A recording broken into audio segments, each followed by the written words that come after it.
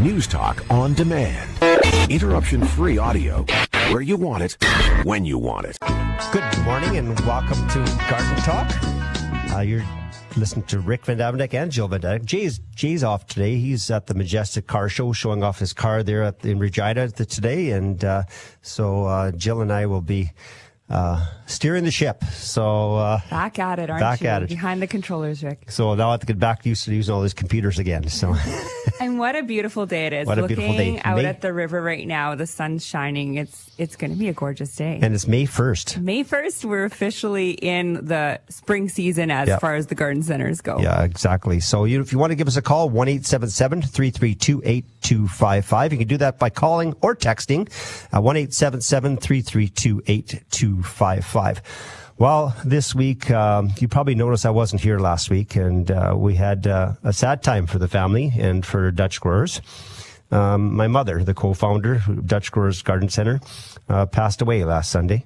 And yeah, it was a great week of us being able to give tributes to Oma and be able to honor the legacy that she's left behind for us. So I just want to read a little poem for her it's called My Mother Kept a Garden. My mother kept a garden of the heart. She planted all the good things and gave my life a start. She turned me to the sunshine and encouraged me to dream, fostering and nurturing the seeds of self-esteem. And when the winds and rain came, she protected me enough, but not too much, because she knew I need to stand up strong and tough. Her constant good example always taught me right from wrong, markers for my pathway that will last a lifetime long. I am my mother's garden. I am her legacy. And I hope today she feels the love reflected back to me. Yeah, no, it was, we had, on Wednesday, we had her memorial service, and it was a great time of reflection and celebration of her life. And it was, there was a lot of memories happening, and it was quite something. And then she was able to get her last ride. We actually back in 1953, I restored the old 53 truck that Mom and Dad bought to start the business with, and the very first vehicle they ever had. And they didn't even have their driver's license when they bought that vehicle when they came over to Canada. They had to get their driver's license after that, basically when they bought the truck. And so Mom got her last ride with me and my dad driving in the truck. My mom was in the back of the truck, and we drove by the garden center off to the cemetery, and it was a good time. It was just a time of reflection and celebrating her life, and she will be missed. Yeah, and Oma, a lot of people, she was kind of a quiet, very humble lady, but she was firm, strong, and had a lot of grit. And being one of the co-founders of Dutch Growers, she kind of was a behind-the-scenes person a little bit, but she is the one who ran that ship. Yeah. And she steered the ship for sure. She steered the ship for sure. And kind of like my mom, Kim, and behind the scenes, hard worker. And it's definitely, we can attribute a lot of that work ethic to Oma. Yeah, there's a story she talked about a lot. And when back in the 50s, my dad got sick in the spring, and she was working out there taking care of the kids and also shipping a lot, because we shipped a lot of Manchurian animals back in those days. And she was doing the shipping and everything else, and Dad was out for what she called a man flu, or I think he actually had a thyroid issue by that time. But anyways, and she finally said after 2 weeks, she went into the house and went to my dad and says, "You're cured. Get out there and work." And Dad got out of there. Because I think they told him he had to rest for a certain period of time, and she was like, "You're better. So you're better. Get You're out cured." There. Matt, great. chapter 1, says, "You're cured. Get out there and help."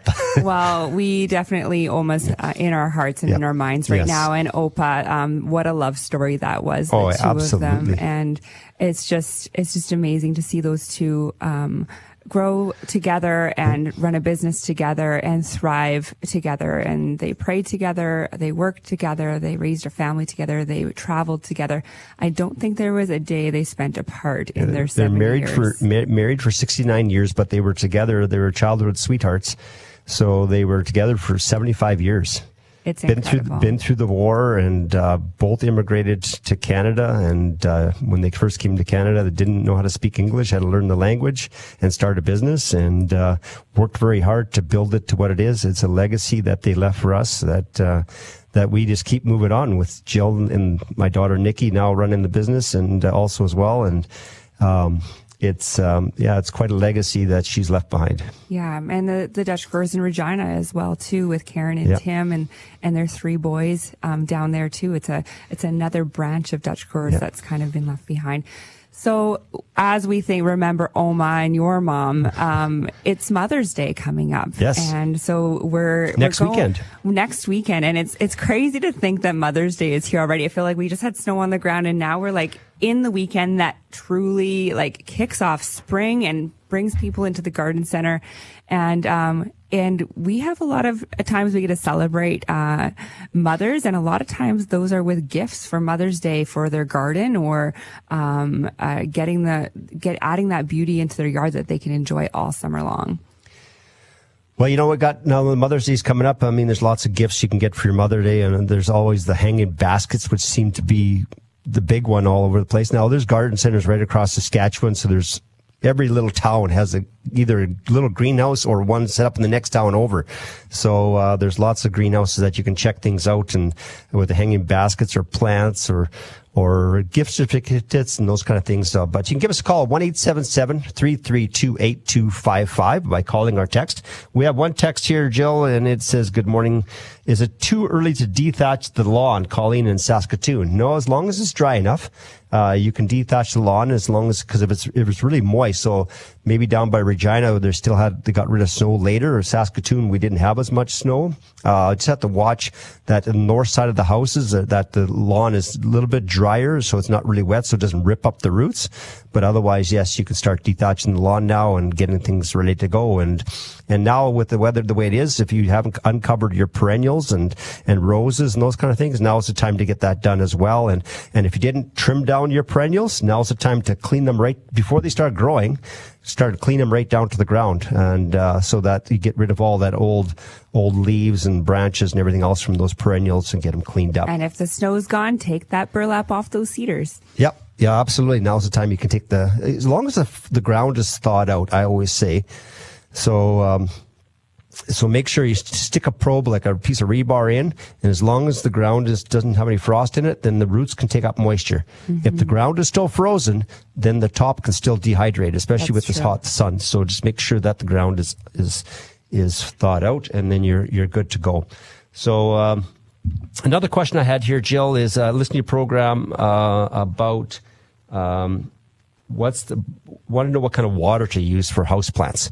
Now, they wanted to know how long to let it sit around. Now, some municipalities are using chlorine, and some municipalities are not using chlorine. They're using other type of disinfectants. And so the best way I find right now is that, because a lot of people don't know, is use rainwater or snow water to water, or use reverse osmosis water. It takes everything out of the water, so it doesn't burn the tips of your leaves and those kind of things. That's probably the best way to do it, is just doing that. Because sometimes just letting water sit out, obviously with these different types of things they're using to disinfect the water, it's not going to evaporate like chlorine used to evaporate. So just best to use, like I said, using just distilled water or bottled water or rainwater is best, and those kind of things. So you can do that, and just. But you can use tap water too. Just know that if you're getting that little tiny bit of burning on the tips, that's usually what's causing it, and that's completely natural and normal. So don't be freaked out. Don't think that you're doing something wrong. You'll be okay. We're going to take a break right now for a commercial break. So you're listening to Garden Talk with Rick and Jill vanDuyvendyk on 650 CKOM and 980 CJME. Good morning and welcome to Garden Talk. I'm Rick vanDuyvendyk, my daughter Jill joining us here today. And you know what, Jill, we're going to get right to the phone calls. And give us a call, though, at 1-877-332-8255. That's 1-877-332-8255. And that's phone calls or the text. That same number, we'll do them both. But we're going to go to Elaine in Spring Valley. Good morning, Elaine. Good morning. Thanks for taking my call. And first of all, my sympathies to you and your family, but it sounds like you had the blessing of a wonderful mom and an Oma. Yeah, what a beautiful tribute that was to her. 91 years old. My dad's still around. Going to be 100 this month. So. Amazing legacies. I think they made them better in those days. I don't know what it is. And my dad's 92. He's still alive. So yeah, it's just amazing. Wonderful. Anyway, Rick, I had left a message at Dutch Growers in Saskatoon on Friday, so you won't need to answer that. Okay. I was able to talk to you today. A rose cherry tree was developed up in Saskatoon. Yep. I don't know how many years. I haven't checked that. A long time ago. It's old now, yep. But it never has bloomed for me, but it grew after you told me how to amend the soil. Yes. But yesterday I was very sad to see signs of seepage and weeping from some trim areas that I did long ago, and a crack down on the bark about 4 or 5 inches from the ground. Does that tree have to be cut down, or is there anything I can do for it? Yeah, you know what? It means it has a virus in it now, okay? That's what I was afraid of. Yeah, so if it's weeping like that, it's got a virus, and it's trying to push that, by weeping, it's trying to push that virus out. It's trying to get rid of it, okay? So anything I could put on the outside is not going to help? No, it's not going to help. So what you can do, though, I mean, you can trim that basically right down. It'll come back again. Well, see, there was an Evans tree on the lawn on the same, about maybe 20, 25 feet from it. Yes. And I had cut that right down, but it has come up with shoots, and I didn't trim that. Do you think that the virus migrated over from there? It could have, absolutely could have. And because it comes from other cherry trees or choke cherry trees, right? What about the flowering crab? There's a flowering crab on that same area. No, it won't affect it. It's moldy in the prunus family, so the plum family. So I better check if that flowering. I think it's a flowering crab. There are flowering plums too, aren't there? Yeah, like the choke cherry, like the super choke cherries and those kind of things. Yeah, absolutely. I will have to check what it is for sure. But anyway, thank you. I was afraid it was bad. But it will come up when you cut it off. It will come up from the bottom, and then you just have to prune it up into one trunk or multiple trunks, or whatever you want to do. And that won't be infected by the virus? Well, no, because if you cut it down now, it's not going to go right. As long as the stem is not infected at the bottom, you might be able to cut that infection out, right? And then it'll come back from the base again. Okay. Well, thank you again, Rick. You're welcome. Thanks so much. God bless you. Thank you. Bye-bye. Okay, so we're gonna go right to Trent in Lipton. Good morning, Trent. Good morning. My question is, I have some lilacs that were big bushes. I cut them down. Yep. I didn't like where they were, so I moved them over. All the stumps were pulled out. Yep. And what I used was the shoots that were kind of growing from the old roots for the new plants. Yep. They're not doing worth a darn.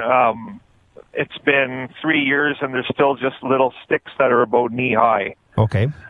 They're not bushing out or sending up new shoots like I was expecting. Have you been fertilizing? Yeah. I've just been using Miracle Grow. Yeah. I'm not sure exactly what number it is. Yeah.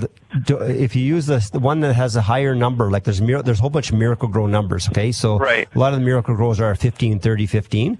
But if you go one that's more like between 24 and 30 as the first number, and do that every 3 weeks from basically about now, the first week in May, up until about July the 15th, every 3 weeks. And that big tree, you can give it at least 5 gallons of water mixed with that fertilizer.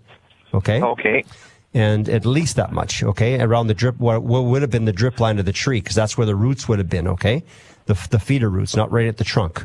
Okay. Right. All they are sticks about the size of a pencil. Yeah. Okay. Yeah. So then, yeah, that's right. These are just little plants right now, right? And they haven't grown. So yeah, you're not going to give it 5 gallons. You're not going to give it 5 gallons. I was thinking about you move the stumps, but you just move the sticks. So you're only going to be giving about 4 liters of water per plant then. Okay. Each time. Okay. Okay. And that'll work. Mix it with that, and every 3 weeks, and then that should get them growing like crazy. Okay, thanks. Okay, you're welcome. All right. Have a good day.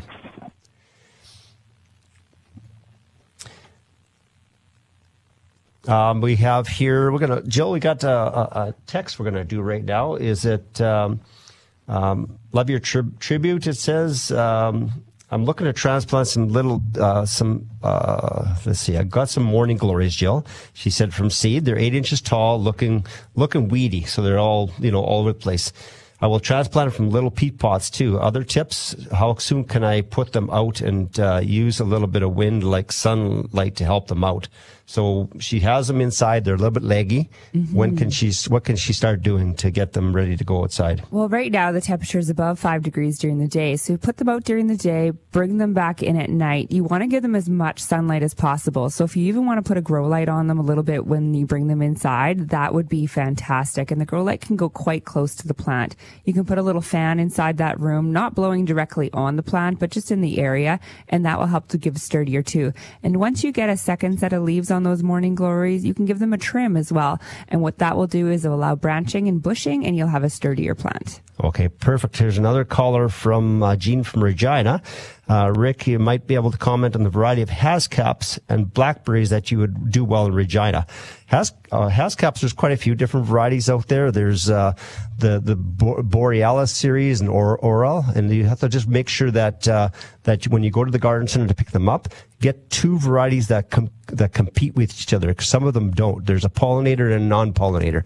So you just have to ask, because I'm not sure in Regina that the garden center you go to, just make sure that you get two that are the same, that match, because there's a whole bunch of different varieties, like a lot of them now. So you need two that are the same or two that are different? Two that are different. Okay. Sorry, two that are different. So make sure but they're compatible to each other. Okay. Okay, because there's some that aren't compatible to each other. So you have to be good pollinators. And also, she's asking about blackberry. The only blackberry that does very well around Saskatchewan is one called Chester, and you still need to mulch it in the fall. So if you're looking for a blackberry, you have to use Chester blackberry, and then you still need to mulch it. Now, a lot of people don't know what hascaps are. So hascaps I call them honeyberries too. Mm-hmm. The University of Saskatchewan, Dr. Bob Boers has done a lot of work with hascaps here and developed a lot of these different varieties. And what they are is they're some, I'd say they're a berry that tastes between myself. I think it tastes between a blueberry and probably I would think a currant type of taste in between those two. A blueberry and a choke cherry almost. They're a bit long and oblong. Mm-hmm. They flower early and they produce at the end of June. They're really early. And I find because the robins and the waxwings like them a lot, you gotta net them as well. Put a net around them. The other thing is lots of people will make hascap jam, or they'll actually add it to some wines or different things like that too. They're awesome. And they produce early. So you can put hascaps for producing in June. You can go with the Saskatoons for July and sour cherries for August, and you have a whole round out of different fruits in your yard. And they make a great shorter hedge. So if you have an area around a deck or something like that you want to cover, it's a great short hedge for you. It's a honeysuckle. That comes from the honeysuckle family, so very hardy. It does very well here, and will produce like crazy. You just have to keep the birds away, because you'll see once the birds find them, you'll see the tree just shaking. The birds are saying, "Berries in June?" Yes. Well, I love the conversations that are having here. Remember to give us a call or text. I think we're going to go to a break here right away. 1-877-332-8255. We're going to go to a news break right now. You're listening to Rick vanDuyvendyk and Jill vanDuyvendyk with Garden Talk on 650 CKM and 980 CJME. Good morning and welcome to Garden Talk. You're listening to Jill vanDuyvendyk and Rick vanDuyvendyk answering all your questions about your gardening and indoor gardening, outdoor gardening, and it's May. Jill. Yeah, so whether you're getting your yard cleaned up, you're noticing some perennials, you're trying to figure out what's bugging you, you have some houseplants inside, something's happening with them, you want to know the name of a variety or how to care for it, call us or text us. Last week you had a caller asking about whether they could use horticultural oil. Is that correct? Yeah, they were wanting about dormant oil, and they were using it for funguses, and then they also wanted to know if it also treated bugs like aphids. And I didn't have the box in front of me, so I didn't want to give advice that I wasn't 100% sure of. So let's answer that right now. Horticultural oil or dormant oil works great for actually suppressing even insect eggs. So your aphids lay eggs in the fall, and in the summertime they actually give birth. They don't lay eggs, but they lay eggs in the fall. So if you coat the plant stems, but you have to do it it's like called dormant oil or horticulture oil. You have to do it while the plant is dormant. So before they bud out. Before they bud out. So it has to be done really quick because this next week they're talking about in the 20s. So everything's just going to go poof in your yard and you can't use that anymore. I know in Alberta some of the trees have budded out already, so we're just shortly behind them. So you can only use it on dormant plants that their buds haven't broken yet. We're going to 1-877-332-8255 is by calling or texting. We're going to get right to the line here. We have Jean, Paul, Morris, and Carol on the line here, so we're going to go right through and get this all done here. Jean and Regina, you have a question for us. Hi, Rick and Jill. Yes, I do. My daughter has a Easter or Christmas cactus. It's at least 40 years old. It possibly could be 60. Now, recently, it has not bloomed a lot. So she's wondering if she should transplant it. And if she does, what kind of soil, fertilizer, any particular instructions for doing it? Yeah, absolutely. You can transplant it. Make sure you don't go up too big a pot size, though. So you want to go about 2 inches maximum in diameter when you transplant that. You can look at the root system. If there's any roots that are looking like they're brown, kind of rotten, moldy, you can pull those off. And the other thing, too, is you want to use a cactus soil. So it's a mixture of soil. It's got a little bit more perlite, actually almost a little bit of grit and sand in it. So you can plant it in that. Now, to get it to bloom, too, so putting the cactus through a little bit of shock will actually help it rebloom again. So what you're doing right now is transplanting it. You can also sort of move it into a cooler area for a little bit. Or just if you have a window, because the nighttime temperature is still pretty cool, and also you don't want to freeze, but you can crack a window open, have the plants near a window, and then that cool nighttime temperatures, like if it's down around -5, oh no, not minuses. No, you don't want to do that. Don't say that. +5 or 6 and that kind of stuff. Those cool evening air will actually help it to set a bloom as well. But you're not wanting to do that like for a very long period of time. It's maybe for one night. Give it a little bit of cool, then put it back into the sunlight. And then if you want to fertilize it, there's some great cactus fertilizers that you can use. If you want to give it a little bit of half strength of a blooming annual fertilizer, you can do that too. But I would only do that one small application, and I usually do that when we have a little bit more sunlight outside. So right now, when you're transplanting it, I wouldn't really worry about that. Just give it some mild fertilizer, and you should be successful. It might take a little bit for you to get this guy to rebloom for you. It sounds like he's old and's been in the family for many years. So good luck with that, but definitely take some of the little trimmings off the ends and actually have some other pots while you're transplanting it, and put some more in little pots. Just stick the ends of those trimmings into the pot, and you'll start some new plants again as well. You can start handing them off to other generations too. Yes. This cactus did belong to my daughter's really good friend, her mother. And she doesn't know how long her mother even had this plant. But it's just gorgeous, and it's so large. Yep. And she doesn't want to lose it, so she was a little leery about transplanting it because she didn't want to do the wrong thing. Yep. So this will be really, really helpful. We'll let you know what happens. Good. Yeah, Thanks. Please do. We'd love to hear. Have a great day. And we got Paul in Saskatoon. Good morning, Paul. Hey, welcome back, Rick. Hi, Joe. Hello. Good morning. Good morning. Good morning. Speaking of bugs, I had my first wood tick the other day. Oh, Is that right? Yeah, the cat brought it in, I guess. It is the season. It is the season. My question is, I picked up an aeration kit. Yep. I have like these very large, 55-gallon barrels that I used to have my rainwater and stuff in. Yep. And they were getting stagnant last year, so I got this aeration kit. I was just wondering, how long do I have to run these things? Like, aerate it like a 55-gallon barrel? If it's indoors, just leave it running all the time. Okay. But what about outdoors? Just outdoors is not as much because you'll get movement with air and everything else. But if it's outdoors, you may want to. If you don't want to go stagnant at all, then you're best to either two ways is that run your aeration kit, run it all the time, because if it's you only got a certain space on the top of a barrel that's open to the air, or some of them are closed, right? Yeah. I'm not sure if yours are closed or not. Mine are wide open. I put screens over top. But I mean, mosquitoes. in nature, I mean, what happens is that, the wind blows with the waves and everything else, it naturally aerates, right? But you got a closed system with just a small top. If you want to keep that water not going stagnant, you're best to run that aeration all the time. So like in my greenhouse, which I have a barrel in my greenhouse, yep. I should just keep that going all the time? Just keep it going all the time, just like a fish aquarium, no different. Oh, okay. No different. More power, Yep. This is getting more and more. I started my plants in February. My power bill was $300. Yep. This month is $310. It's getting very, very expensive to... Yeah, well, that aerator, you can also find one that runs on 12 volts and just put a little solar panel up and it'll run during the day. That'll work too, right? Isn't that sweet, eh? Start using the sun. Because you don't need very much. You don't need very much to make it go. So, that might work as well. No, they're small little, stones. Yep. There's 4 of them with very long cords on them. Yep. So try that. Well, have a great day, Paul. Will do. Thank you very much for your time, you guys. You too. Take care.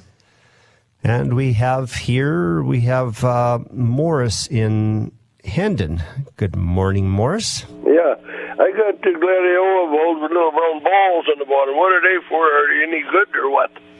The gladiola bulbs, they have little bulbs in the bottom of them, you said? Yeah, they look like peas, grown up peas or something. Okay, so the question for you is, are these ones you've saved over from years past, or are these new ones? Yes. So what happens then is that you just got two things you have with them. Sometimes they'll just get a growth from the soil, okay? And that's not a problem at all, okay? They'll be fine. And then also they'll put sometimes a little bulblet off as well, okay?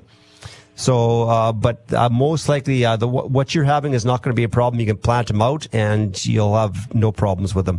It's just it's a natural thing. We started them now. Yep. Oh, perfect. Yeah, definitely. Start them in the house. Put them in the house. Definitely once they start growing, don't put them out till our nighttime temperatures are sitting around 5 degrees. Yeah. Hey, them little balls, will they grow? Some of them will grow, yes. Absolutely. Oh. I would say I'd wait for them to get about a third the size of the bulb before you separate them, though. Yeah. So you might want to hang on to them yet, and then when you dig them up next fall, then remove them, and then you can plant them out the following year. Oh, okay. Okay. All right. Thank you. You're welcome. Bye-bye. Yeah, bye.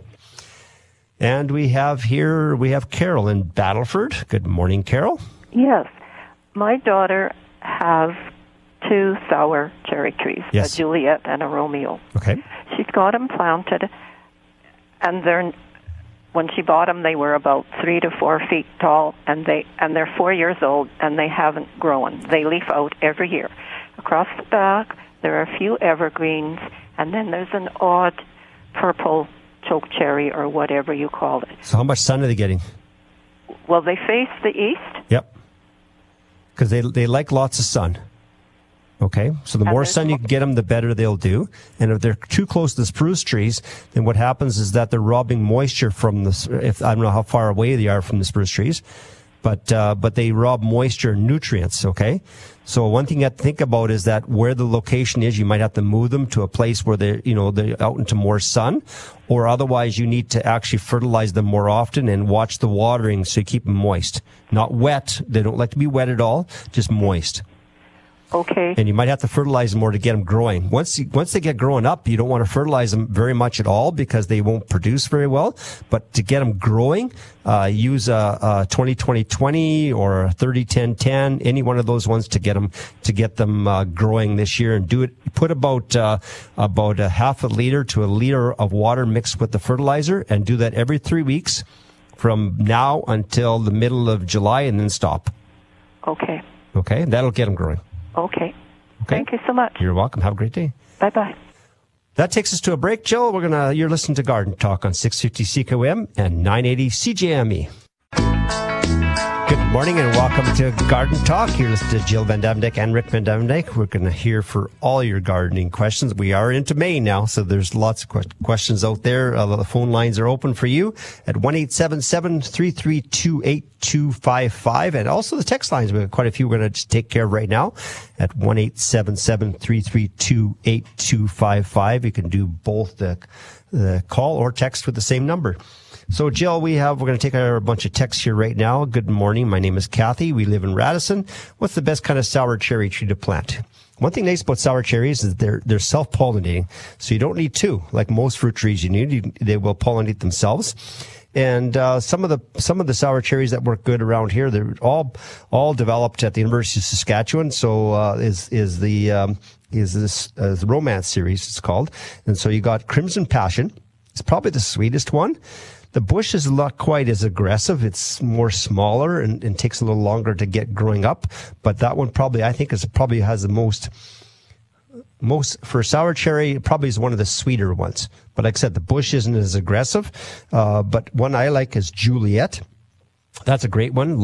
Tons of cherries, and great for making pies and jams and those kind of stuff. Another one is Valentine is very good, and one is also Romeo. So there's a few of them there that will do very well for you, produce lots of cherries for you, and they'll produce in the end of July and into August. That's when they usually produce, and they just give you tons of fruit. Now, I had a lot of cherries actually come through the till yesterday. Our tills actually went down for a little bit, so I was up at the front. But people were asking questions like, in line, they were talking to each other and kind of educating each other. And one of the questions they said, "Okay, I really want a cherry tree. How much space do I need for a cherry tree in my yard?" That's a good question, because a cherry tree will get about 6 to 8 feet tall. Okay. And at least the same width. Now, don't forget, sour cherries will tend to sucker a little bit. Okay. And they don't send a shoot away far away, but they just keep getting sucker and get wider and wider.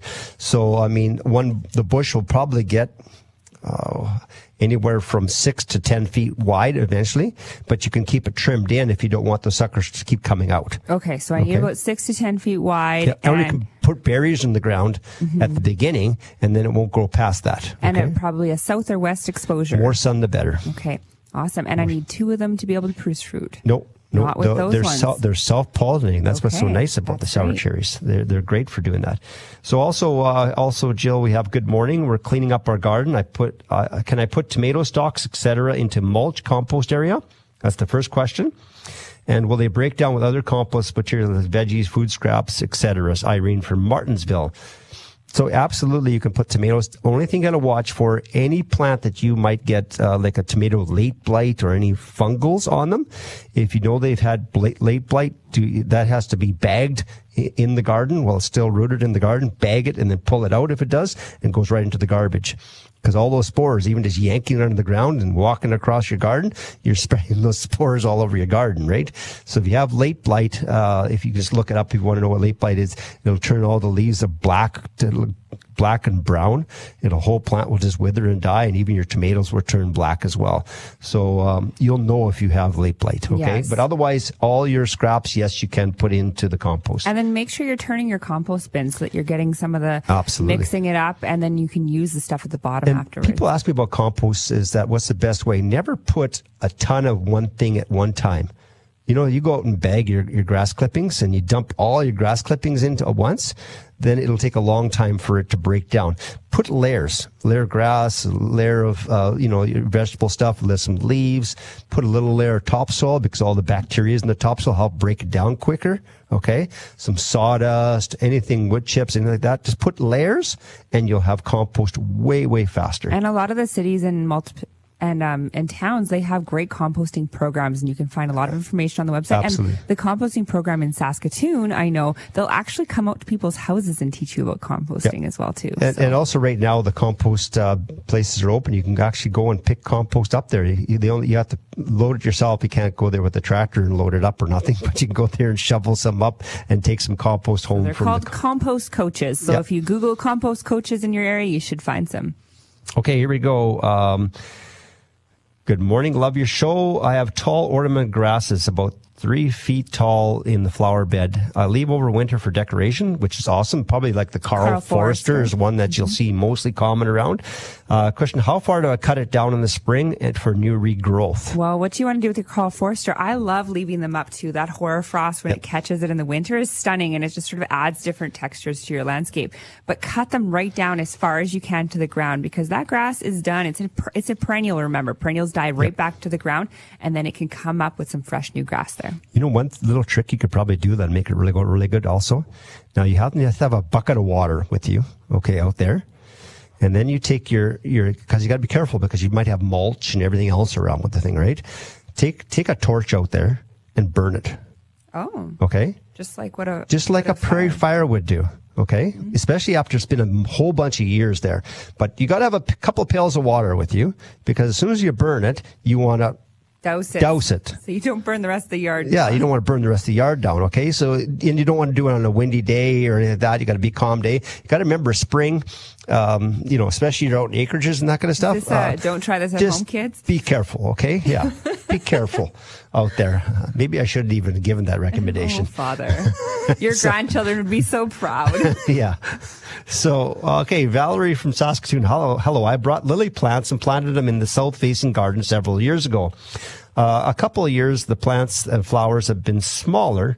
Can the bulbs be lifted and replanted? Definitely. Your lily bulbs, especially your Asiatic lilies, Oriental lilies, they will multiply over the years. So you can lift them and spread them around the yard. What I will usually do is because they'll die back to the ground, you can't really figure out where they are. I'll put sort of stakes in the ground so I kind of know approximately where they are. And then make sure you dig a larger area up. It's best to do this when the plant is dormant. So also add some bone meal. Mm-hmm. Okay. So sunlight, they need sunlight. Yeah. Okay. That's important. I had some that I planted, but then the shrubs around it got bigger and mine did the same thing. They got smaller and smaller flowers, less flowers because they were getting more and more shaded and competition from the roots from other plants. So dig them up, move them to another spot so that they get more sunlight and also put some bone meal in when you transplant them and then they will just take off again. Okay, so we have here Valerie from Watrous. Good morning. We have gooseberries we have planted. Can we cut them down so they're not so leggy? I also have, I think there's a hawthorn. Can we cut that down too? Yes, cut it down as soon as possible. The gooseberries will start to bud out with this warm weather, so you got to do it this weekend. You can trim them back shape them by at least a third. Okay. So gooseberries I like to educate our customers a little bit about these because a lot of people don't know the name. So gooseberries are a shrub and they get about 4 or 5 feet tall. Well, about 3 to 4 feet tall. Yep. And they're great because they have lots of good structure in them too. And lots of good jam making and those kind of things and great plants for that. And so just make sure you can give them a good trimming. Best to do it in the beginning of April if you can. That's when you want to give them every year. Just give them a light trimming to keep them from getting leggy each year. I can guess we get to one more here, Jill. Just wondering about Brooks Gold plum, and yet ones without spines on them have yellow fruit. I was wondering about, if you got your Brooks Gold plum. Yeah, a lot of the garden centers now got their plums and that kind of stuff in. I know we got our plums in stock already, so the Brooks Gold plum is a good one. You just need a pollinator because remember that Brooks Gold flowers a little bit earlier than the red plums do, so you need to have a good pollinator for that one as well. That takes us to the break, Jill. You're listening to Rick vanDuyvendyk and Jill vanDuyvendyk on Garden Talk on 650 CKOM and 980 CJME.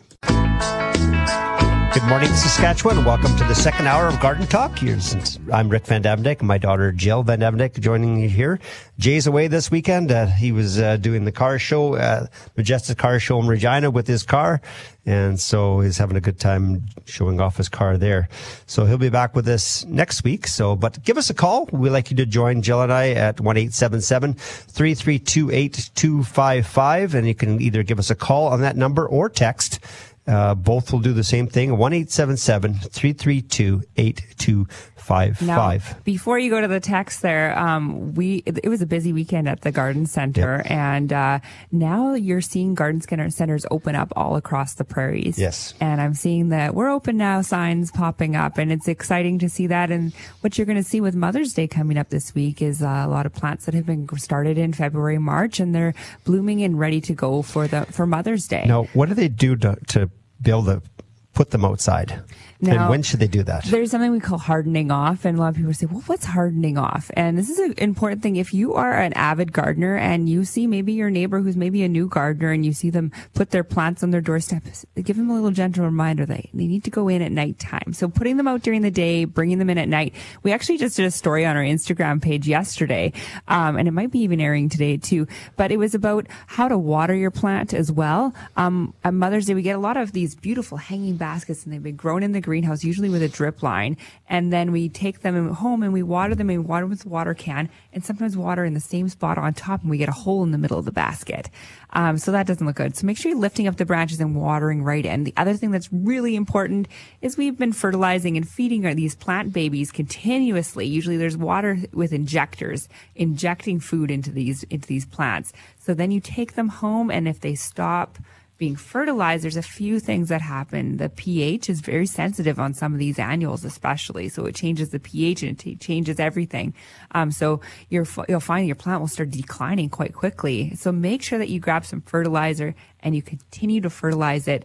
Give it a lot of sunlight. Put it out during the day, bring it in at night, and do some trimming and pruning on it from now until the May long weekend. You'll have a fuller plant all summer long. Yeah, just remember, it is May 1st. It is Saskatchewan, even though it's going to be very warm this next week. Starting Wednesday, we're going to be up into the 20s.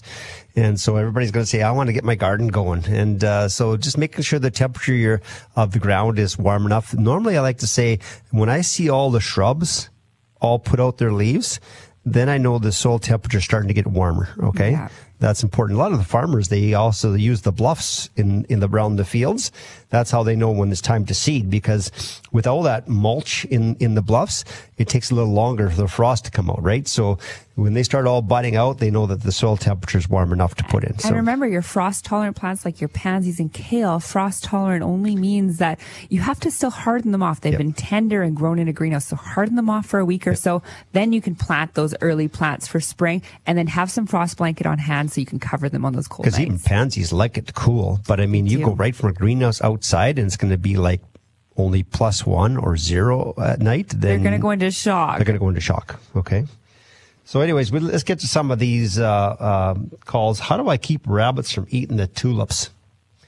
Oh, I had that question last week too. Yeah, so that's a tricky one, because tulips are so sweet. They just really enjoy the tulips. So I don't know if Rotor-Ritter would get rid of them at all. There's one called Critter-Ritter. Critter-Ritter, not Rotor-Ritter. Critter-Ritter works good. The putting around them, that'll help keep them away. A good dog.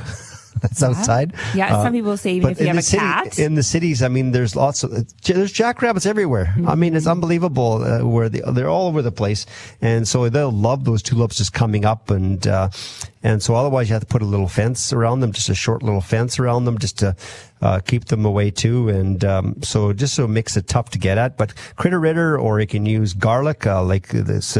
It's called mosquito barrier. Yeah, it's a concentrated garlic. They don't like the smell of that as well.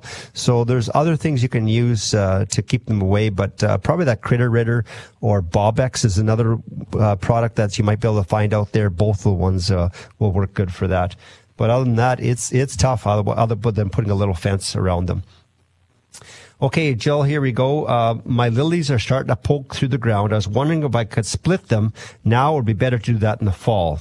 I want to transplant some in a different area. My daughter wants some. Just wondering what the best time to do it. Well, you don't want to do it right now. They've already sort of set up their shoots, and if you break off the tips of those shoots, you're not going to get any blooms this year. So unless you don't care if you're getting any blooms, you can do it now. But I would wait for those plants to be dormant. Now, if they die back down in the fall, I tend to put some stakes in there so that once they really go dormant, then I know where they are and I can dig them up. Yeah. So in the fall, great time to transplant them. Or otherwise early spring. You're going to do it as soon as the frost out of the ground. So, usually in different parts of the provinces, they still got frost on the ground yet, right? So you can still do them yet for some of them. But some of the other places where they're starting to pop up, then just leave them now until fall. And then make sure when you dig the new hole, you plant them about 4 to 6 inches deep, and put some nice bone meal in the bottom of the hole to give them some nutrients and energy. Absolutely. Here we go. I got Jeanette from Regina. My cherry tree, Romeo and Crimson cherry tree, have not produced. They are 5 years old. And I've fertilized like you recommended. Any suggestions? Now, you got to remember, sour cherries will get sometimes a few berries on, but it takes about 5 years for them to mature enough to start getting their berries. So make sure if you want to fertilize now, use now rather than give them a pruning. I still do it right now because if you do it quickly, I'd like normally would have pruned about 2 weeks ago. Thin them out a little bit if they're really bushy. That pruning will give them a bit of a shock, and so don't do a major pruning, just a light pruning. Just thin them out a little bit, and that'll give them a bit of a shock. And also add what is called a fruit and berry fertilizer. So it's very, very low nitrogen because I don't want lots of nitrogen, but it has all the other micronutrients in it. And a good one is made by the company called Dirt and Grow or Evolve. And it's called fruit and berry fertilizer, and it works good for those all fruiting type of plants. Okay, so now there was another one that has calcium and sulfur in it as well. There was another one made by Evolve that you said that it's great as a booster if you're having any troubles with your plants. Would that be something you could use too? Yeah, you could use that one. That's more plants. Is I'm trying to remember the name of it now. I couldn't remember last week. That's Rage Plus. No. Rage Plus. Yeah, that's another one. It's a good one too. That's for plants that are struggling and that kind of stuff. But her plant sounds like it's growing. It's just not fruiting. Yeah. Okay. So the berry one from Evolve berry one would be a good. good one. Don't use a 20-20-20. Don't use a 30-10-10. Give it a slight pruning and do that every spring early, like in beginning of April. Okay. Would she maybe want to test her pH of her soil and make sure that's good too? Yeah, she can do that too. She might need to add a little bit of sulfur to the soil, but that shouldn't be too much of an issue, but it could be. So here we go. Here's a caller says, I have old fruit trees that have coral fungal spots. If I remove them, can I plant new fruit trees in the same spot, or will they become immediately affected? They could be infected. I would suggest leaving it for at least 1 year. What's coral fungus spot? It sounds like they might have cedar called juniper cedar rust. So it almost looks like orange patchiness along the stems. Yeah. Okay. So if it's on an apple tree or something like that, I'm not sure what type of fruit tree she has.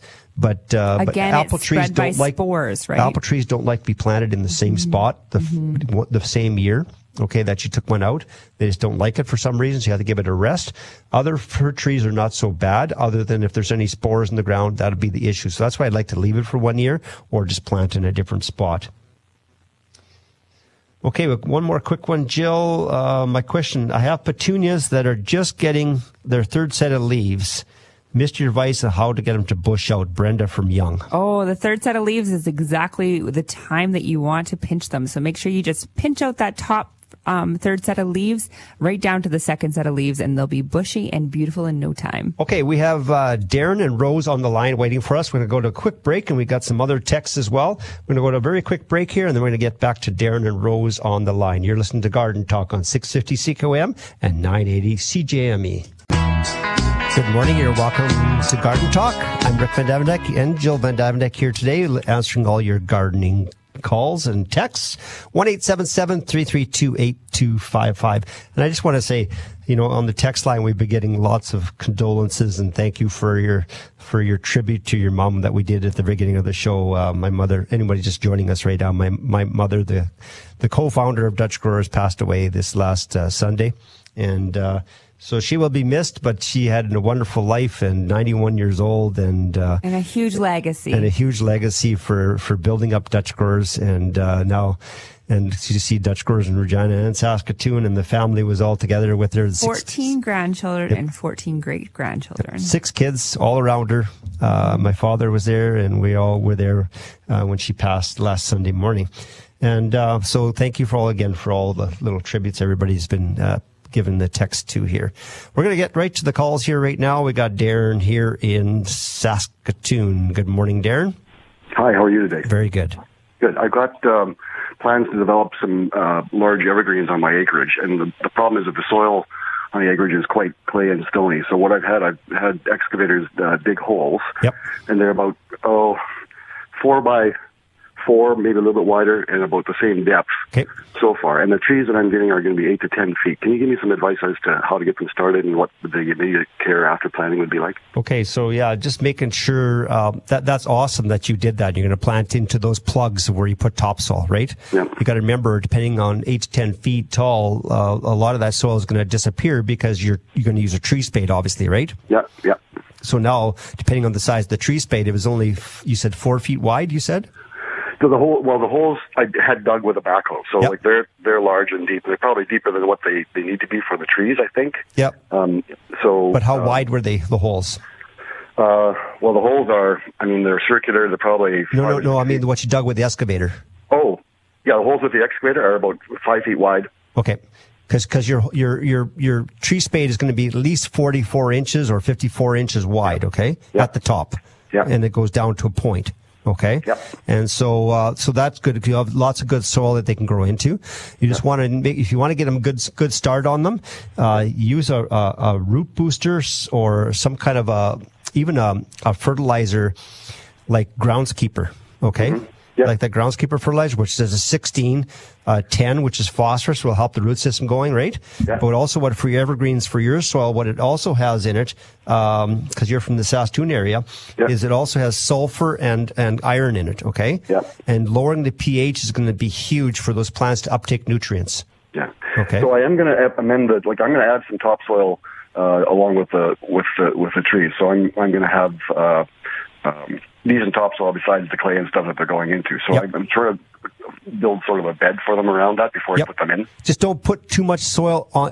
If you're going to do that, make sure that when you plant your soil in your ball into the ground from the tree spade, don't bury it down deep. Okay, if you're going to build soil around them, because if you bury, if the tree spade goes right down to the level ground, like it was around it, and then you build soil up around it, that's not good for the roots. Okay? Yes. Okay. Okay. You can also use a product called Mike as well too. Yeah. And you're probably familiar with those mycorrhizums. They will help it soak up a bunch of nutrients. But the most important thing after you get your tree planted is making sure you have access to water in the area. Yeah. Yeah. So they'll be close enough I can water them quite handily. And I guess for a tree that size, how much water should you give them when you first put them in the ground? When you first give them a good soak, and so that the soil around them gets watered as well as that root ball. Okay. Mm-hmm. So that initial one should be a good soak, so you do everything around it. One thing nice about it, when you do a plug, the soil is going to be kind of the same with what's around it. It'll be a little bit different because of the where they were dug from. Yeah. But the roots will go out into that soil very quickly.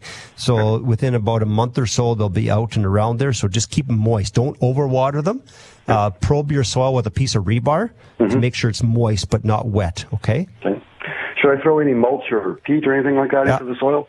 Just on top of the soil to keep the moisture there and keep the weeds down. But again, don't go too far up the trunk with that. Yeah. You can go 3 inches wider out, but not right up against the trunk 3 inches. Okay. Sounds good. I remember last summer you spent a lot of time with Mom with the water truck watering your new trees. Oh, yes. Lots of time. Okay, we got Rose in Saskatoon. Good morning, Rose. Good morning. I have some dwarf cranberry shrubs, and they're getting kind of old and woody and whatnot. How can I rejuvenate them? Can I cut out the dead stuff? Yep, absolutely. There are some new shoots and whatnot. Yeah, leave those new shoots. Just cut out the old shoots. Do that this weekend because it's getting late. Normally, I like to do that at the beginning of April. Okay. That's when you should be doing it, or otherwise in October, end of October, and basically once the leaves drop off in the fall, okay? Okay. Or otherwise, very, very beginning of April or even the last week of March, okay? Depending on how much snow this year, whether you can get at them or not. But you can take some of those old ones out, do it this weekend, because after this weekend, they're going to start budding out like crazy, okay? Yeah, there are a few buds, but the old wood isn't looking very healthy. Yeah, no, you can take those out this weekend and let the new ones come up and start fertilizing pretty soon, and they'll fill right back out again. What kind of fertilizer do they like? Just with those ones there, for the fruit wise, just use a 20-20-20. 20-20-20? Yep. Okay. That'll work good. Okay, and I'd like to express my condolences on the passing of your mom. Yeah, thank you very much. She sounds like she was an amazing woman. Oh, she was a very amazing woman. Very, very amazing. Thank you very much for your call. Okay, thank bye-bye. you. Lots of calls on the call line right now. I see it's lighting up here. So we're going to get to everybody's calls here. Ryan at Round Lake. Good morning, Ryan. Good morning, Rick. I'd like to give my condolences to you and your family on the loss of your mom. Thank you. Yeah, and actually that's kind of part of the reason for my call. I just lost my dad a few months ago, and one thing that I wanted to do to kind of honor him is I wanted to plant a tree. Yes. And so I live down at Round Lake in the Qu'Appelle Valley, and down in southeast Saskatchewan. We've got a lakefront lot south-facing. Yes. So it gets lots of sun. It's pretty windy. We've got a few native elm trees in the yard that probably I would maybe look at planting a new tree kind of in the same area as those if it works. So I just wondered if you had any suggestions about what would be some good trees for something like that. Like I know it's something I'm doing for my kids and my grandkids. I may not live long to see a full mature tree, but just wanted to have a nice one. If you want something that's a legacy tree, put a bur oak. Okay? It's a little slower growing, but it'll live for 150 years. Okay, or more. So that's one thing is good. You don't want to put an elm. Qu'Appelle Valley does have Dutch elm disease in it. Okay, so you don't want to put another elm in there. Another tree you could put in there that's a really nice tree is a linden, and that one will be a good one too. Now the ones I'd put in there, one is called True North, is a very nice one, or another one is called Dropmore linden. Dropmore? Yeah, linden or True North. Okay. Those are three trees that I think, like I said, the oak is the one that'll last for many, many generations. I find when they get started, the oak trees, they aren't the prettiest tree when they start starting. They got some beautiful. You have some beautiful ones this year? Absolutely. I remember planting one in my yard, and it took a really long time to get going. Well, but like you said, once it got going, once it sets its taproot down, they're basically drought resistant as well because they send a taproot straight down. That's why they do so well. Okay. And do you guys have those in your Regina store? Yep. Just about every garden center will have a bur oak. It's it's a common plant. Okay. Okay. All right. Well, thank you very much. I really Thanks appreciate for it. Your have call. a great day. Okay, Jill, we have we're going to be going to a break right away here again. We might as well head to that just right away. We have maybe a quick one here. I want to propagate a Virginia creeper. I'm going to put vines in the water and buds starting to open. Will they start to root, or is there a different method? No, the waterway is good, or you can take a softwood cutting with some root hormone. That works good as well. Stick it in soil, keep the soil nice and moist, and keep it watered and some put them in the water, sunlight. or you can take a root cutting from the base as well. They'll do good. This is Garden Talk on 650 CKOM and 980 CJME. Good morning and welcome to Garden Talk. This is Jill vanDuyvendyk and Rick vanDuyvendyk. We're going to get right to the calls right now because we got the 6 of them lined up here right now. We're going to get to all of them. We're going to do a rapid round here. Brian in Saskatoon. Good morning. Thank you for waiting for us. Your question. Morning. My condolences as well, and I love you guys' show. Thank you. Now, I've got, I'm a newer gardener, 2 years. I built a large above-ground flower bed, garden bed. Yep. Now, I was going to build another one. Crazy price of lumber. I went the route of buying a bunch of big 24-inch pots when they were on, blowing them out last year. Yep. I also bought a bunch of bags of black earth. Now, along with that black earth, do I add into that like peat moss? And if I do, what would the ratio be? Now, it's really important you don't just use black earth. It's important that you do a 1/3, 1/3, 1/3 mixture. You want to do either peat moss or coco coir with topsoil, and then you want to add perlite, which is the little white flecks that you can put into the soil. You want to layer those in. And you can use black soil at the bottom, especially just to give the pot a bit of weight too. But adding that coco coir or that peat moss to it is going to make them light. It's really important you do that because if you don't, you're going to have problems, and that soil is going to be hard as rock. Or you can also use in the top. There is a vegetable and herb mix that you can just plant straight into that in the top 6 inches. Yeah, okay? I would suggest even if you wanted to use some of the triple mix, we call it, of what you're making yourself, but use a nice garden soil. It has some great wetting agents in it. With pots, it's best to use a good potting mix. It dries evenly from top to bottom, and you need to have a good soil. What happens, Brian, you use straight topsoil, especially at the top of your pot, it'll go rock hard on you. And then your plants won't do as well. So use a perlite, peat moss, and topsoil? Yeah. It has to be really porous, like light mix at the top. Okay? About 1/3, 1/3, 1/3 is your ratio. And you don't mix that up, you just layer it? Nope, you mix it together. Mix it together. Okay, and also quickly too, what would I ask off the get-go for my small plants? Would I use for fertilizer? Do I add calcium or what? Yeah. Use like for your vegetables and that. Use a bone meal if you want to add some calcium as well. But also there's lots of slow release fertilizers you can put on top, so it waters a little bit each time, that has calcium in it. There's some good ones out there from Dirt and Grow as well, which has calcium built in and just releases a little bit of fertilizer every time, because when you have that soilless mix, the plants will need lots of nutrients to be really good. But that first fertilizer that you use, there's fertilizers you can get called a transplant fertilizer. Just do 1 dose of that is perfect, and then go back to your regular fertilizers. Okay. Yeah, what do you think of that Miracle Grow? Does that stuff work? Yeah, you got to be careful. You can use that, but Miracle Grow only has nitrogen, phosphorus, potassium. That's all it has. And so using some of the other stuff will give you all your boron, calcium, especially calcium is huge what the plants does, and Miracle Grow doesn't have calcium, okay? So hey, great, guys. Thanks a lot. Have a great day. Thanks for the call. Okay, we're going to go to here. Let's go to Lynn in Regina. Good morning, Lynn. Good morning. How are you today? I'm fine, thanks. Good. I was given a patio tomato in a little pot. Yep. My balcony is on the north side. Yep. And I'm wondering how good this tomato will actually do out on that patio on the north side. On the north side, you don't have that much. How much are you getting? Morning sun or evening sun? Evening. Yeah, as long as you get about 3 hours of sunlight, that's at least 3 hours of sunlight. That's the minimum. Okay. Ideally, a tomato plant needs 8 to 10 hours of sunlight to be able to produce. So you're not going to get as much fruit as you would in that area. Right. If you have a south or west exposure, it's even better, or an east at the very least. But a north side of the house is not ideal. On the north side of your house, you'd be more apt to plant your herbs, some leafy vegetables, those types of things. Okay, can I plant, say, a few chives around that tomato? Around the tomato, if your pot is large enough, you could. Yes. Yeah. Okay, thank you very much. You're welcome. Have a great day. Okay, we're going to go right here let's go to Cindy in Asquith. Good morning, Cindy. Good morning.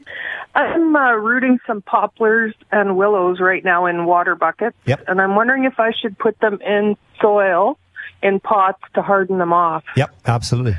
Okay, and about how long does it take to harden them off? Not long. Probably a week to 10 to 14 days. Okay, and what kind of fertilizer should I use when I plant them into the ground? Yeah, use even with a fertilizer, you can just use like I said, a bone meal. It works really good. You can just light fertilizer, not something with a high nitrogen. Okay, lower first number. You can go with a higher phosphorus for the first watering, and then that really gets those roots going as well too. Okay. Thank you. You're welcome. Bye-bye. Okay, we also have Garth from Moose Jaw. Good morning, Garth. Good morning. I have a couple questions. One is about my raspberry patch. The advice is to cut out the older canes. How do you tell which ones are the older canes? That's the ones that fruited last year. Okay, so I always say you took out the third year canes. Okay, so you'll see them. The bark will be more split a little bit and a little grayer. Okay, and you'll see them. So we always take out the third year canes or the ones that produced last year, because then you had some new ones come up last year that came up as suckered around them. Those ones what they came up last year, they'll produce this year. Okay. So then there'll be another one. There'll be some other little ones that popped up as well. They'll be the ones that'll be producing the year after that. So we're going to start painting our branches and figuring out which you'll be able to tell once you get into it. You'll see the oldest. Get the oldest ones out for sure, and then that will help rejuvenate and keep your patch not so it doesn't get so thick and bushy and you can actually access your berries. Okay, and they don't produce as well as I think they should. It may be my fertilizer program. What do you recommend? Yeah. Good mix of compost into the soil around them, or where I talked about earlier, that fruit and berry fertilizer that has all the calcium and sulfur and boron, magnesium. It has all those other things in them. That's huge for the raspberries. Okay, it's called fruit and berry. I'm an old farmer, and I just grabbed some of my nitrogen fertilizer mix with the sulfur in it and fire that around. Then I throw a little phos on, so maybe I should be adding a little bit extra micros. But you got to remember, add the micros. But what's your nitrogen? It's about a 37,007. That's too high. Okay. Okay. You're putting that high is going to make your plants say not to produce as much. Okay, so you only want a nitrogen, so you have to make so that nitrogen is only around a 10. 10 to 15 10 to max. 15. Way too high of nitrogen. Okay. For berry plants, okay? Thank you. You're welcome. And the second question, poplar cuttings. Yes. I nipped some off here last week. Yep. Put them in a pail in water with a rooting compound. Yep. Do I have to wait till they show roots or just stick them in the ground when I get around to it? Either way. You can stick them in the ground right now if you want to, if you got some moisture in the ground, and they'll root by themselves, or otherwise you can root them and just and plant them out later. You can do it either way, honestly. As long as you got moisture. If it's bone dry out there, then you want to be careful. Yeah, you'll want to make sure you have either some bumps on those stems or a little bit of root, and then you have to give them moisture afterwards. Yep. So you don't recut them or anything, you just put them in where you cut from the branch? Yep. As long as there's about they'll be fine. They'll start budding out from the little nodules in the stems. That's where they'll start budding out. Okay. Where the leaves were. Thank you very much. You're welcome. Your show is very high quality, and I think it's a direct reflection on the matriarch of Dutch growers. Yes, thank you very much. Okay, we're gonna go to a quick text here, Jill. How do I trim up a hibiscus? Mary Lou from North Portal, Saskatchewan. Well, I have some beautiful hibiscus in my front yard, and I find that I sort of leave them up, and in the spring I trim off the blooms and about a third of the plant. Okay, there you go. So don't be afraid. They love to be trimmed. They do. We got Larry, another Larry, and Helen on the line. We're going to go to a quick news break. You're listening to Garden Talk on 650 CKOM and 980 CJME. Good morning and welcome to Garden Talk. Thank you for joining us. I'm Rick vanDuyvendyk and my daughter Jill vanDuyvendyk here. 1-877-332-8255. Call or text 1-877-332-8255. We're going to go right to the calls here right now because Larry here has been waiting for a bit. So we got two Larrys. Larry from Saskatoon. Good morning. How are you today, Rick? Very good. Good. I have a question for you. In my front yard, I have a hedge, basically, there of globe cedars. They're about 20 years old. They're about 7 feet high and about 6 feet in diameter. Yep. And I was wondering when the best time of the year is to trim them. You could prune them right now. Oh, okay. I can. They don't start really growing until June. But you can only prune them in so you still see green. If you prune them in so you just have sticks, then you might as well rip them out and start again. Yeah. Okay? All right. But you can do it right away. Okay, very good. Thank you. You're welcome. Yeah, bye. And we have here, let's go right to Larry in Osler. Good morning, Larry. Good morning. I have a question on straw for working into the garden. Yep. Before planting. Yes. You can do that, absolutely. Just don't put a lot, okay? Just put enough so that you can work it into the soil, because otherwise you put too much, then especially because if it's not composted, it'll actually start robbing nutrients and nitrogen from your other plants, okay? So just work it in, and it'll help loosen up your soil so it doesn't go hard on you. That's the one thing nice about it. But just put a thin layer and then rototill it in, okay? And then that's the best way. And you can, if you want, you can use the straw on top of the soil to actually help hold the moisture in, and then also so that the plants, and it keeps the weeds down as well. All right. And with rutabaga, do worms bother rutabaga? Rutabaga, the worms they can bother them, yes, but it depends on your area. Some places have no problems at all, and some places have lots of problems. So it all depends on your area you're in. Have you had problems with that before? Yeah, somewhat. Yeah. So it is a root vegetable. Yeah, it's a root vegetable. So what you can use on your them, you could use the what's called grub out. It's a nematode, which goes after a lot of the grubs and those kind of things in your soil. But other than that, there's not much you can do, but just making sure that you plant in a different location every year. And you can also use a crop cover, okay, so it keeps the adults from flying and catching onto the plants, okay? So either way.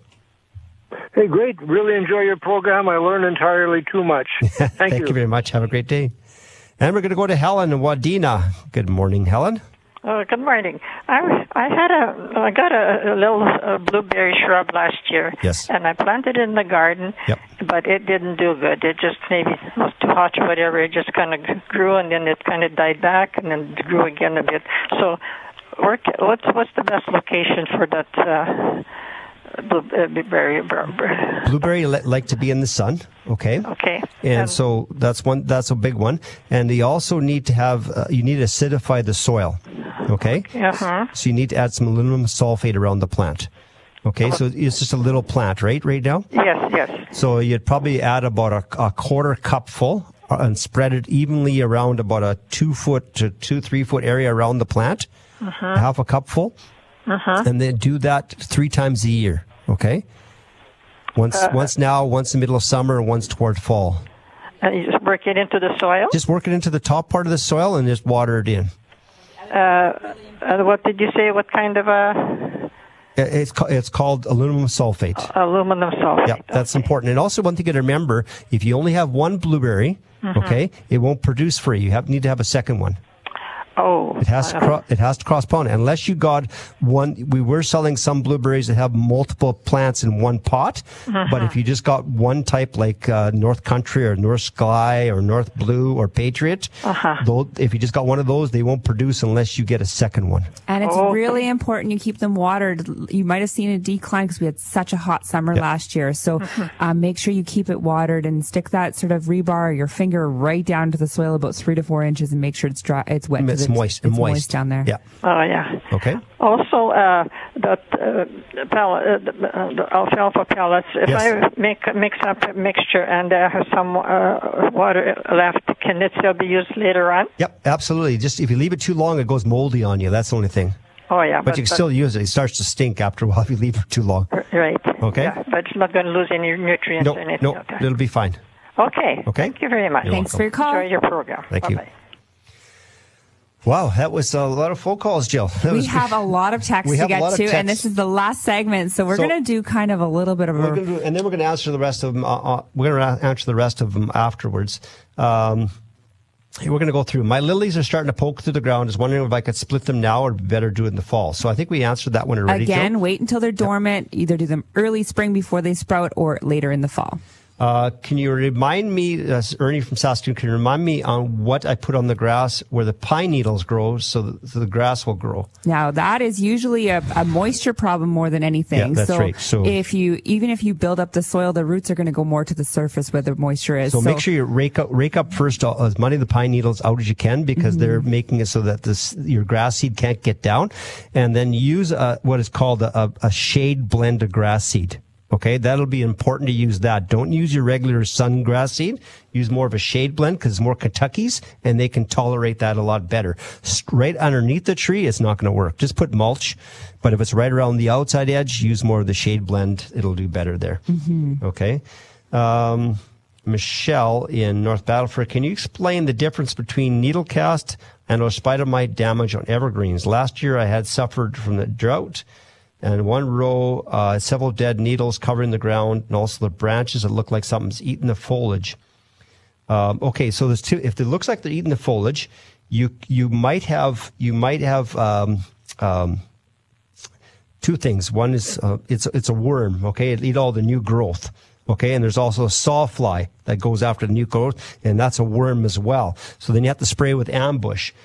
Spider might work from the inside, from the bottom up and out. Okay, they suck on the needles and they drop the needles on the inside. Needle cast, you're going to see brown happening throughout the tree all the way up to the top, and it'll start spreading like crazy. Okay.